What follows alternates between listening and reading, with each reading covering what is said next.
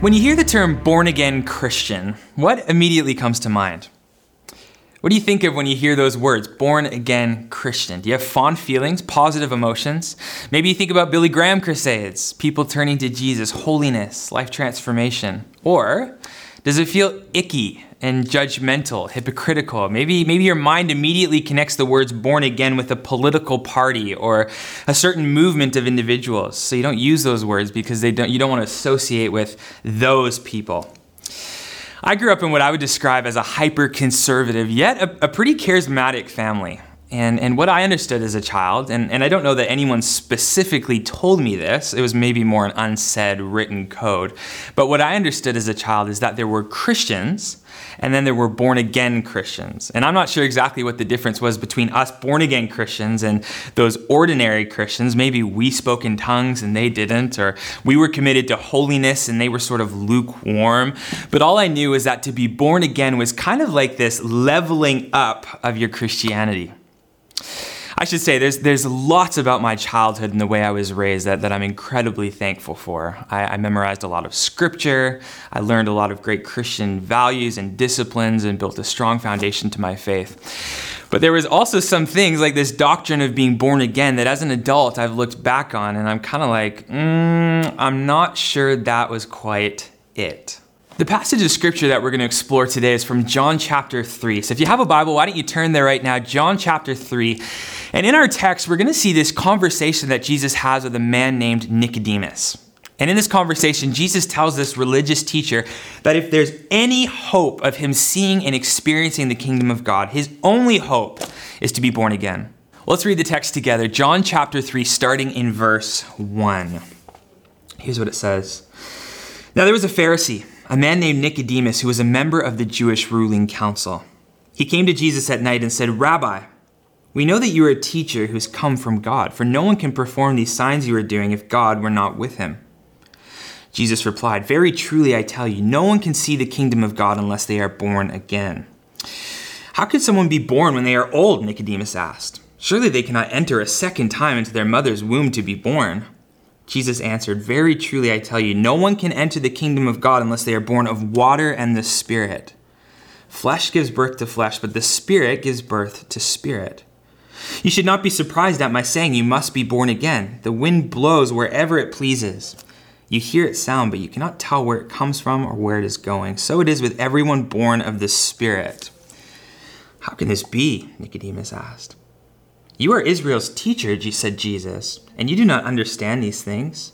Very truly I tell you, we speak of what we know, and we testify to what we have seen, but still you people do not accept our testimony. I have spoken to you of earthly things, and you do not believe. How then will you believe if I speak of heavenly things? No one has ever gone into heaven except the one who came from heaven, the Son of Man. Just as Moses lifted up the snake in the wilderness, so the Son of Man must be lifted up, that everyone who believes may have eternal life in him. This is the word of the Lord. Well, I love this story. This conversation between Jesus and Nicodemus is probably one of my favorite encounters that Jesus has in all of John's Gospels. And as I spent time reading and exploring these verses over the last week in preparation for this message, I became more and more fascinated by this conversation. Fascinated by what we learn about Jesus and his kingdom and what it actually means to follow him. Let me set the stage for what's going on here in this text that we just read. Jesus is growing in popularity. He's turned water into wine. We talked about that a few weeks ago. He's doing signs and wonders. He's teaching in the synagogues, and crowds are beginning to follow him everywhere he goes. And there's many who are amazed and intrigued by Jesus, who are beginning to embrace this way of life that he teaches. They're beginning to embrace his teaching as truth. But one group that's not having it, who are anti-Jesus of Nazareth, so to speak, are the Pharisees. And who are these Pharisees? Well, the word Pharisee comes from the root word peras, which means separated or divided. And the Pharisees used this word to describe themselves because they saw themselves as the separated ones, exclusively belonging to God, committed to following the Torah, obeying the commandments. Even in an already religious law-keeping culture, the Pharisees saw themselves as clean because of the way they kept the law. They lived with this all-consuming religious commitment.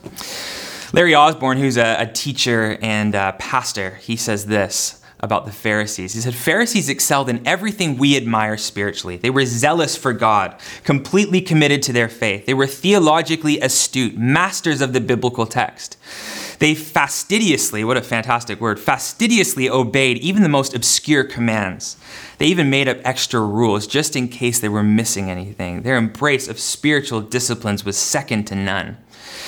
And I point this out because when we hear the word Pharisee, many of us, especially if you've grown up in church, we think of narrow-minded, stone-throwing haters. And certainly some sections of scripture, they've earned this reputation. But what gets lost in this understanding of Pharisee is what Larry Osborne points out, that these Pharisees actively lived out many of the spiritual practices that we strive to embody. Scripture reading, Sabbath keeping, prayer. The problem was that along the way they forgot the most important thing, which is love. Pharisees prided themselves in being close to God because of the way they followed his law and his commandments, because they were separated from the world or anything that resembled the world. And then comes this Jesus of Nazareth, who sort of flips the ideology on its head and points to this different way. He doesn't say that following the law is bad, no, not at all, but he says that obedience to the law, religious observation in itself, is not enough. Look at Luke 18, 10-14. Jesus shares this story. He says, 2 men went out into the temple to pray. One a Pharisee, the other a tax collector. The Pharisee, standing by himself, prayed this: God, I thank you that I am not like other men, extortioners, unjust, adulterers, or even like the tax collector. I fast twice a week. I give tithes of all that I get. But the tax collector, standing far off, would not even lift up his eyes to heaven, but beat his breast, saying, God, be merciful to me, a sinner. I tell you, this man, the tax collector, went down to his house justified rather than the Pharisee. For everyone who exalts himself will be humbled, but the one who humbles himself will be exalted. See why many of the Pharisees hated Jesus? He's completely flipping the script on who's in and who's out. So verse 1 of our text in John 3, it says, Now there was a man of the Pharisees named Nicodemus, a ruler of the Jews. So Nicodemus is this Pharisee, but not only that, he's not just an ordinary Pharisee, he's also a ruler, a political figure of sorts.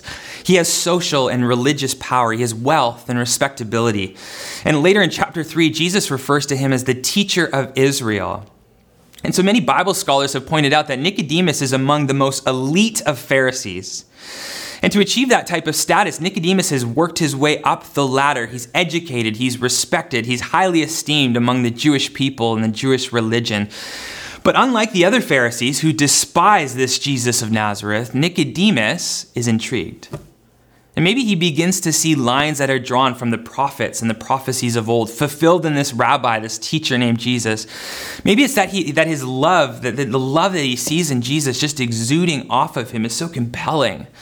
The compassion he has as he heals the sick and cares for the poor and marginalized. Maybe it's the subversive teachings that are beginning to challenge the status quo understanding of God that he has been taught as a child and that he's been teaching in the synagogues. Either way, Nicodemus decides to go and meet this Jesus one-on-one.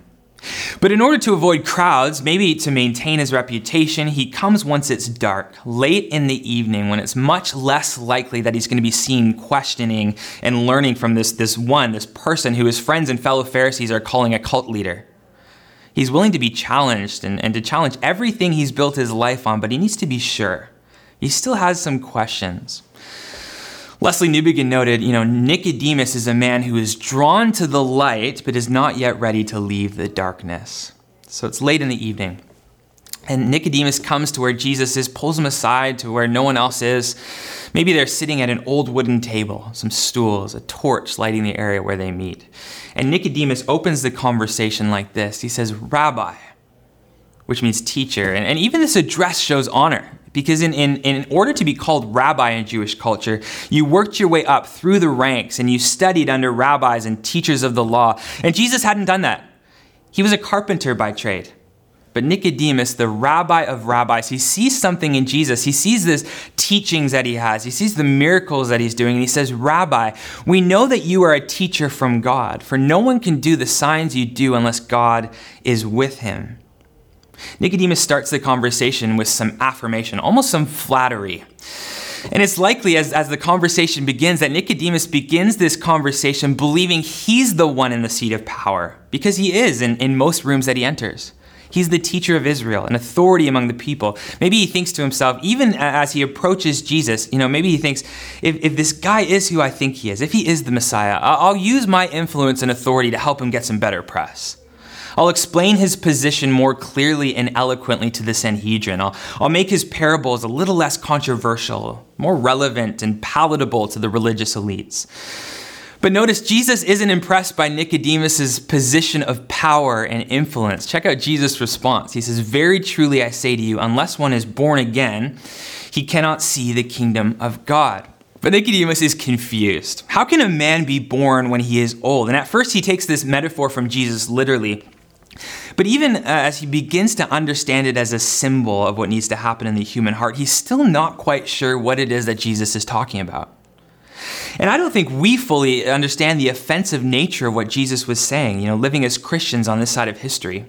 He's speaking to a man who believes he already is born and circumcised into the people of God. He and all the other Jewish people believe they already were by birth and heritage the people of God. And so maybe a paraphrase of what Nicodemus is saying here to Jesus is Jesus, you're pointing me in the wrong direction. I want to know how to move forward, not how to go backwards and start all over again. Maybe he's saying, what's wrong with the distance I've already come? Why are you suggesting a whole new beginning? Yes, beginners need to start from the beginning, if that's what you mean by born. But do the advanced? Do the Pharisees? See, these instructions that were made to Nicodemus, they maybe would feel more logical, sensical if Jesus was in a conversation with the Samaritan woman at the well, or with someone caught in sin, maybe Mary Magdalene or Matthew, the tax collector who's been robbing people from their hard-earned money. Of course, they needed to start over, but Nicodemus, isn't he like at least 80% of the way there? He's got his lifestyle down. He's obedient to the law. He's memorized scripture. Can't he just take one or two more spiritual steps in the right direction?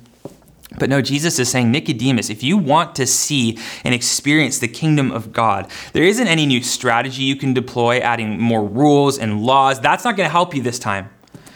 You and every human being who wants to experience the kingdom of God needs to not only be made better, but need to be made new. You need a whole new origin.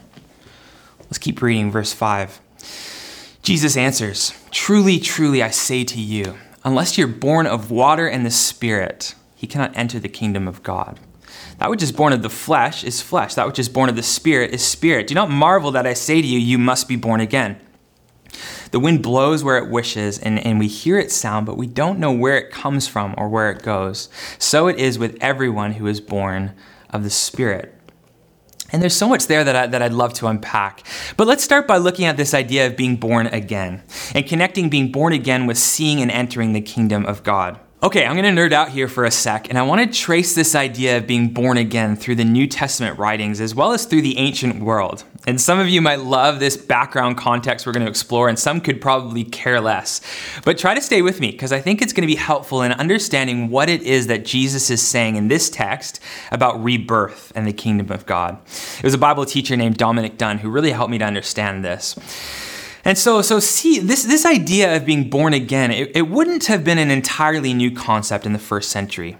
Jesus certainly brings new meaning to the concept, but the Greco-Romans already had this word called palagenesia, which comes from two Greek words, palen, which means again, and genesis, which means birth. So literally translated, that Greek word palagenesia is new birth or renewal, recreation, or you might say born again. In the West, we generally see history as linear on a timeline from where we were to where we're going, where we talk about progress. Where many of the first century Greek philosophers taught of life as being more circular. They taught history goes around in a circular kind of motion, and it goes around, and then it's usually disrupted by an event, a rebirth, a recreation, and then it goes around again, and it's reborn. It's palagenesia. Maybe somewhat similar in a sense to reincarnation. It was a birth that happens multiple times throughout history and kind of resets things in a sense. But here's something I found really interesting. In Matthew chapter 19, Jesus borrows this Greek word palagenesia, and he says in verse 28, he says that at the renewal of all things, when the Son of Man sits in his glorious throne, you who have followed me will inherit eternal life. That phrase, at the renewal of all things, in the original language, Jesus uses that Greek word palagenesia. And Jesus is essentially saying palagenesia is a thing, the Greeks are onto something, but it's not a circular motion that happens multiple times over. It happens at a specific time, and that specific time is when I return, the second coming of Jesus. And when that recreation happens, everything that's wrong with the world will be made right. There'll be no more pain. There'll be no more sorrow, no more disease, no more war, no more relational turmoil. It will be the consummation of a new age, the age to come. That's palagenesia. God is taking a broken world and rebirthing it. Now, Paul takes it a step further, and he says in Titus chapter 3, verse 5, he says, Jesus saves us not because of righteous things that we have done, but because of his mercy. He saves us through the washing of rebirth and renewal by the Holy Spirit. Notice these words that Paul uses. They're very similar to the words we just read in Jesus' conversation with Nicodemus. Check it out. If you have your Bible open in front of you to John chapter 3, both of them are talking about water and rebirth and the Holy Spirit. Which passage do you think Paul likely had in mind when he's writing to Titus? Well, most likely John chapter 3. And not only that, but also the words that Jesus says in Matthew 19, because Paul says Jesus saves us through the washing of rebirth. And in writing that, he's using this word that Jesus uses. He uses the word palagenesia. So Jesus says that the renewal, that recreation, palagenesia, will happen at a specific moment upon his second coming. And then Paul says yes to that, but also he says that it's going to happen at one other moment, and that's when a person is born again. That the future kingdom that will begin upon Jesus' second coming is foreshadowed in human lives as they're born again and experience the kingdom reality in the here and now. When you're born again, you begin to experience, at least in part, what God will one day reveal in full. Which means that you begin to live into the new reality of the kingdom of God, not when you die and go to heaven, but right now, in the present age when you're born again. You're invited into this new reality to experience intimacy with God. You begin to see him at work all around you, and you even get to partner with him in the restorative work on the earth. And as you do, your life becomes this signpost to those who are wandering, a signpost of God's redemptive plan and restorative work. And as you live into this new reality and you love people and you forgive people and you fight for justice and redemption, when you do these things, you're putting on display the beauty of the reality of God's future kingdom. It happens through palagenesia, through rebirth. See, so being born again is so much more than praying a prayer and going to heaven when you die. To be born again is to be invited into this renewing work, into relationship with God himself. You don't just say a prayer and then wait around on earth until you die so that you can get to heaven. No, as John Ortberg says, eternity is now in session. Eternal life begins when we give our lives to Christ and we become citizens of this new kingdom under the rule and reign of King Jesus. N.T. Wright, in his book, Surprised by Hope, said this, referring to what Jesus meant by the kingdom of God. He said, what you do in the present by painting and preaching, singing, sewing, praying, teaching, building hospitals, digging wells, campaigning for justice, writing poems, caring for the needy, loving your neighbor as yourself will last into God's future. These activities are not simply ways of making the present life a little less beastly, a little more bearable until the day that we leave it all behind altogether. They're part of what we may call building for God's kingdom. Okay, so we've explored this idea of the kingdom of God, being born again, palagenesia, experiencing the future age in the present. But how does it all come about? How do we actually achieve it? How do we become reborn? Nicodemus in this story, he's looking for what he needs to do to achieve eternal life, to enter the kingdom of God. It's drilled into him from a young age as a Pharisee, that his acceptance before God is reliant on his ability to perform, to keep the law, to be holy. And I get that. As an Enneagram 3, I am always trying to figure out how to win. What do I need to do to achieve the desired results? How do I please others? But Jesus seems to say that the very thing that Nicodemus needs in this case is something that he actually can't do for himself. He needs to be born again. And think about it. Does a child do anything in order to be born? No, of course not. If you've ever given birth or been in the room when someone's having a baby, or maybe you've watched one of those absolutely traumatic birthing films in school or in prenatal class. Either way, in any of those scenarios, it's pretty clear, it's pretty obvious that it's not the baby who's doing all the work. It's the mother. The baby's brought into the world by the mother's labor. The baby's brought into the world by the mother's pain. It's the mother who carried all that extra weight for all those months of pregnancy. The baby is born because someone else carried the weight. Someone else has taken the pain. The mother's blood was spilled so the baby could be born. In some ways, I think this analogy from Jesus doesn't have the full effect on us because of the age of hospitals and pain medication and epidurals. But in the first century, giving birth was a pretty horrific experience. It was shockingly common for mothers even to die in the process of giving birth. Are you starting to see the parallel between the mother in this analogy and Jesus? In John chapter 16, verse 21, Jesus himself says, "A woman giving birth to a child has pain because her time has come. But when her baby is born, she forgets the anguish because of her joy that a child is born into the world." This phrase, that the time has come, it's used a number of times throughout John's writing to refer to Jesus' death on the cross. Remember the story where Jesus turns water into wine in John? Jesus says to his mother, "My time has not yet come." He's referring to his time to go to the cross, where he would bear our sin and our shame, where he would give his life so we could be restored, renewed, reborn. And just as John 16 speaks of a mother's joy after labor, as she looks at her child in the eyes and sees that it was all worth it, the author of Hebrews writes, "For the joy set before him," speaking of Jesus, "he endured the cross." Jesus would die in his labor. He would die in his blood, and yet he had this great joy, even in his pain and suffering, because his death, brutal and gruesome as it was, made a way for us, restored us, and made us right with God. To be born again is something that Jesus does in us through a work of the Spirit. And then in the last few verses of our passage, Jesus refers to this story from the book of Numbers. This is a story that Nicodemus would have known well. Let's take a look at it together. Verse 13. It says, "No one has ascended into heaven except he who descends from heaven, the Son of Man. And as Moses lifted up a serpent in the wilderness, so must the Son of Man be lifted up, that whoever believes in him may have eternal life." Okay, so this passage is referring back to Numbers 21, where the people of Israel, they're wandering in the desert and they're in rebellion against God. Many of them have been bitten by poisonous serpents. The venom from the snakes, it represents their sin and the sin that's destroying them. And in their misery, they confess their sins. They plead to Moses and to God for relief. And so God gives Moses some interesting instructions. He says, "Make a bronze serpent and mount it to a pole, raise it up for the people." He tells Moses that the people who are sick, who've been stung by this venomous snake, simply need to look at the bronze snake mounted on the pole and they will be saved. They'll live. And this was good because many were so sick and dying that the only thing they were even capable of doing was to turn their heads in the direction of the snake and look at it. And then instantly God heals them. Kind of a strange story in Israel's history, but Jesus says that this is a picture-perfect parable. It's a preview of sorts of the way that God has determined to reconcile the world to himself.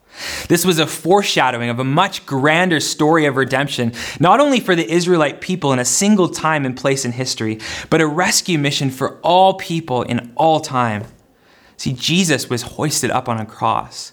And like the people of Israel who had to look at the snake so that they could live, Jesus says all we have to do to experience this rebirth, all we have to do to find freedom from our sin is to look to the Son, is to turn our heads to the direction of the Son of God, to put our trust in the one who hung up there on the tree, who already paid the price, who already did the heavy lifting and labored for our freedom. And all we need to do in order to be saved, in order to be born again, is to look to the Son.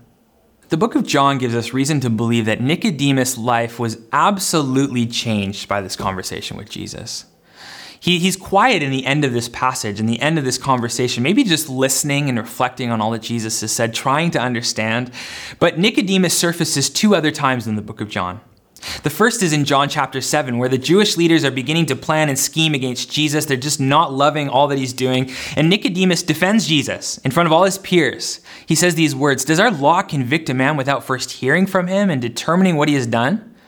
And he gets laughed off and dismissed, and they carry on with their plans against Jesus.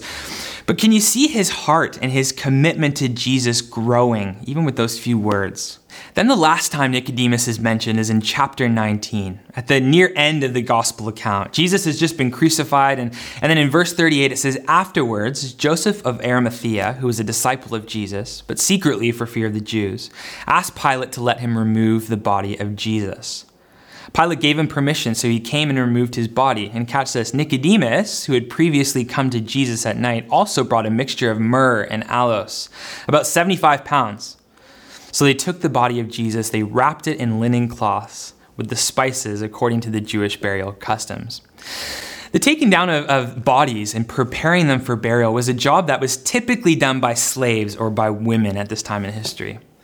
This wasn't something that a rich, influential male leader of the people would be caught doing. There was just so far below him, so far below his status. It would have been almost embarrassing. But what causes this man of power and wealth and prestige, this leader of the Jews, what causes him to take this lowly role, preparing the pierced body of Jesus for burial?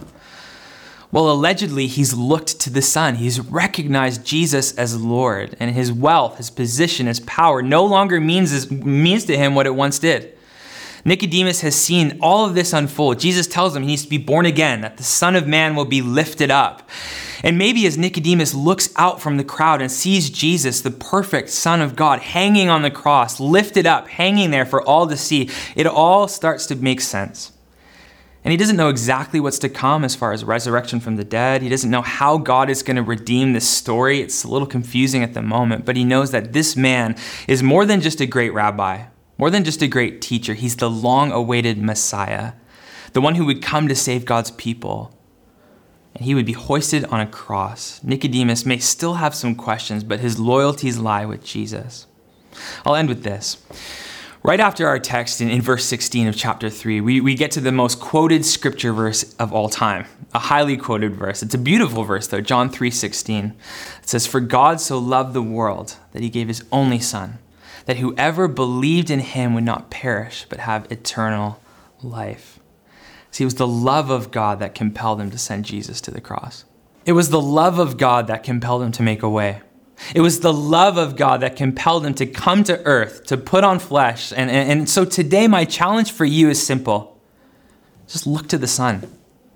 If you don't know this Jesus, but like Nicodemus, you're intrigued, you want this life, this freedom, this forgiveness from sin that Jesus offers, all you have to do is look to the Son.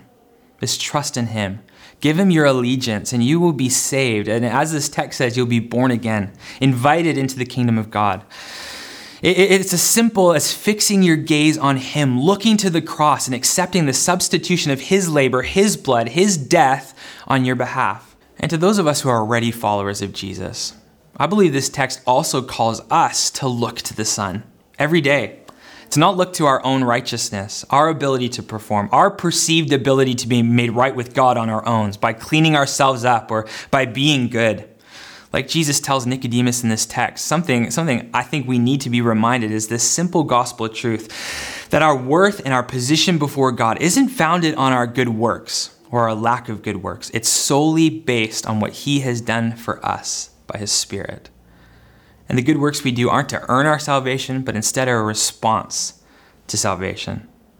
So we return to the foot of the cross. We recognize that on our own, we were just bankrupt sinners, that even our best efforts couldn't save us. But God, in his mercy, sent his Son, that if we simply look to him, we're saved.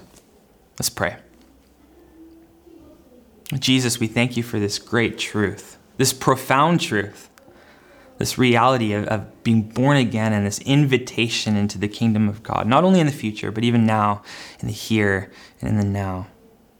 So I just pray for the things that I've shared today that are from your heart, that those would fall on good soil today, that we would hear it, that we would meditate on those truths, and that they would find good soil in our hearts. We love you, Jesus. Continue the great work you started in us. It's in your name we pray. Amen.